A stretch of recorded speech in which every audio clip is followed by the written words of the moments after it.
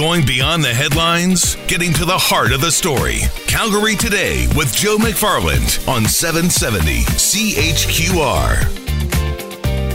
Well, yeah, what a weekend it was. And more snow is on the way later on this week. But I wanted to talk with the city, especially when it comes to the 7-day snow plan. You've heard about the snow route parking ban and what happened on Saturday as well. I want to touch on all of that with Chris McGeachy. He is with Roads with the City of Calgary. Joins us today. Hello, Chris.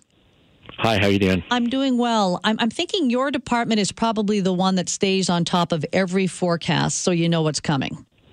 Yeah, that's right. And, while the snow was falling on the weekend, our crews were actually out a couple days prior putting down, some abrasives on the road and, some anti-icing materials in preparation.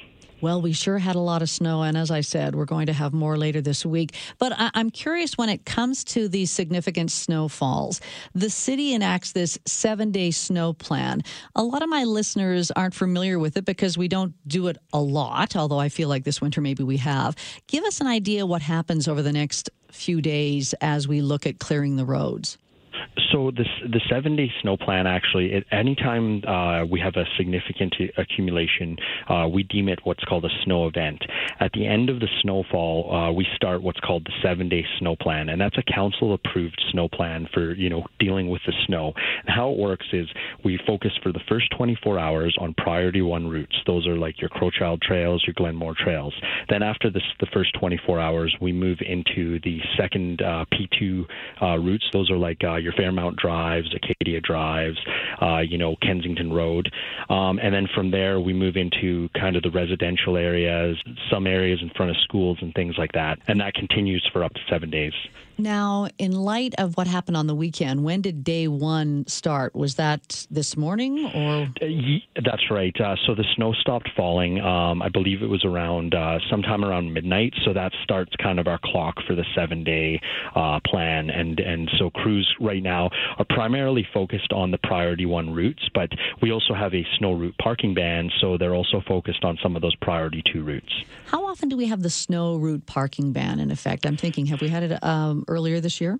You know what? Actually, it's nearly 1 year to the day. Last year, it was February 6th, I believe, at 9 p.m. We had the parking ban. And again, it was just a weekend in February. We had a lot of accumulation.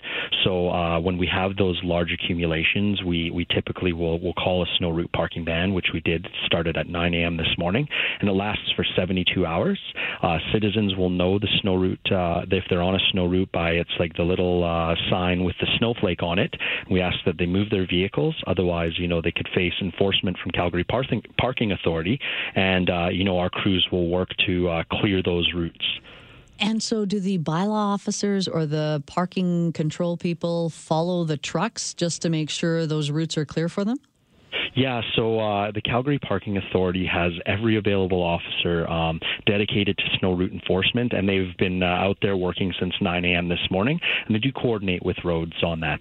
Chris, with this 7-day plan, if we suddenly get another significant amount of snow on, let's say, Wednesday or Thursday, do you go right back to day 1?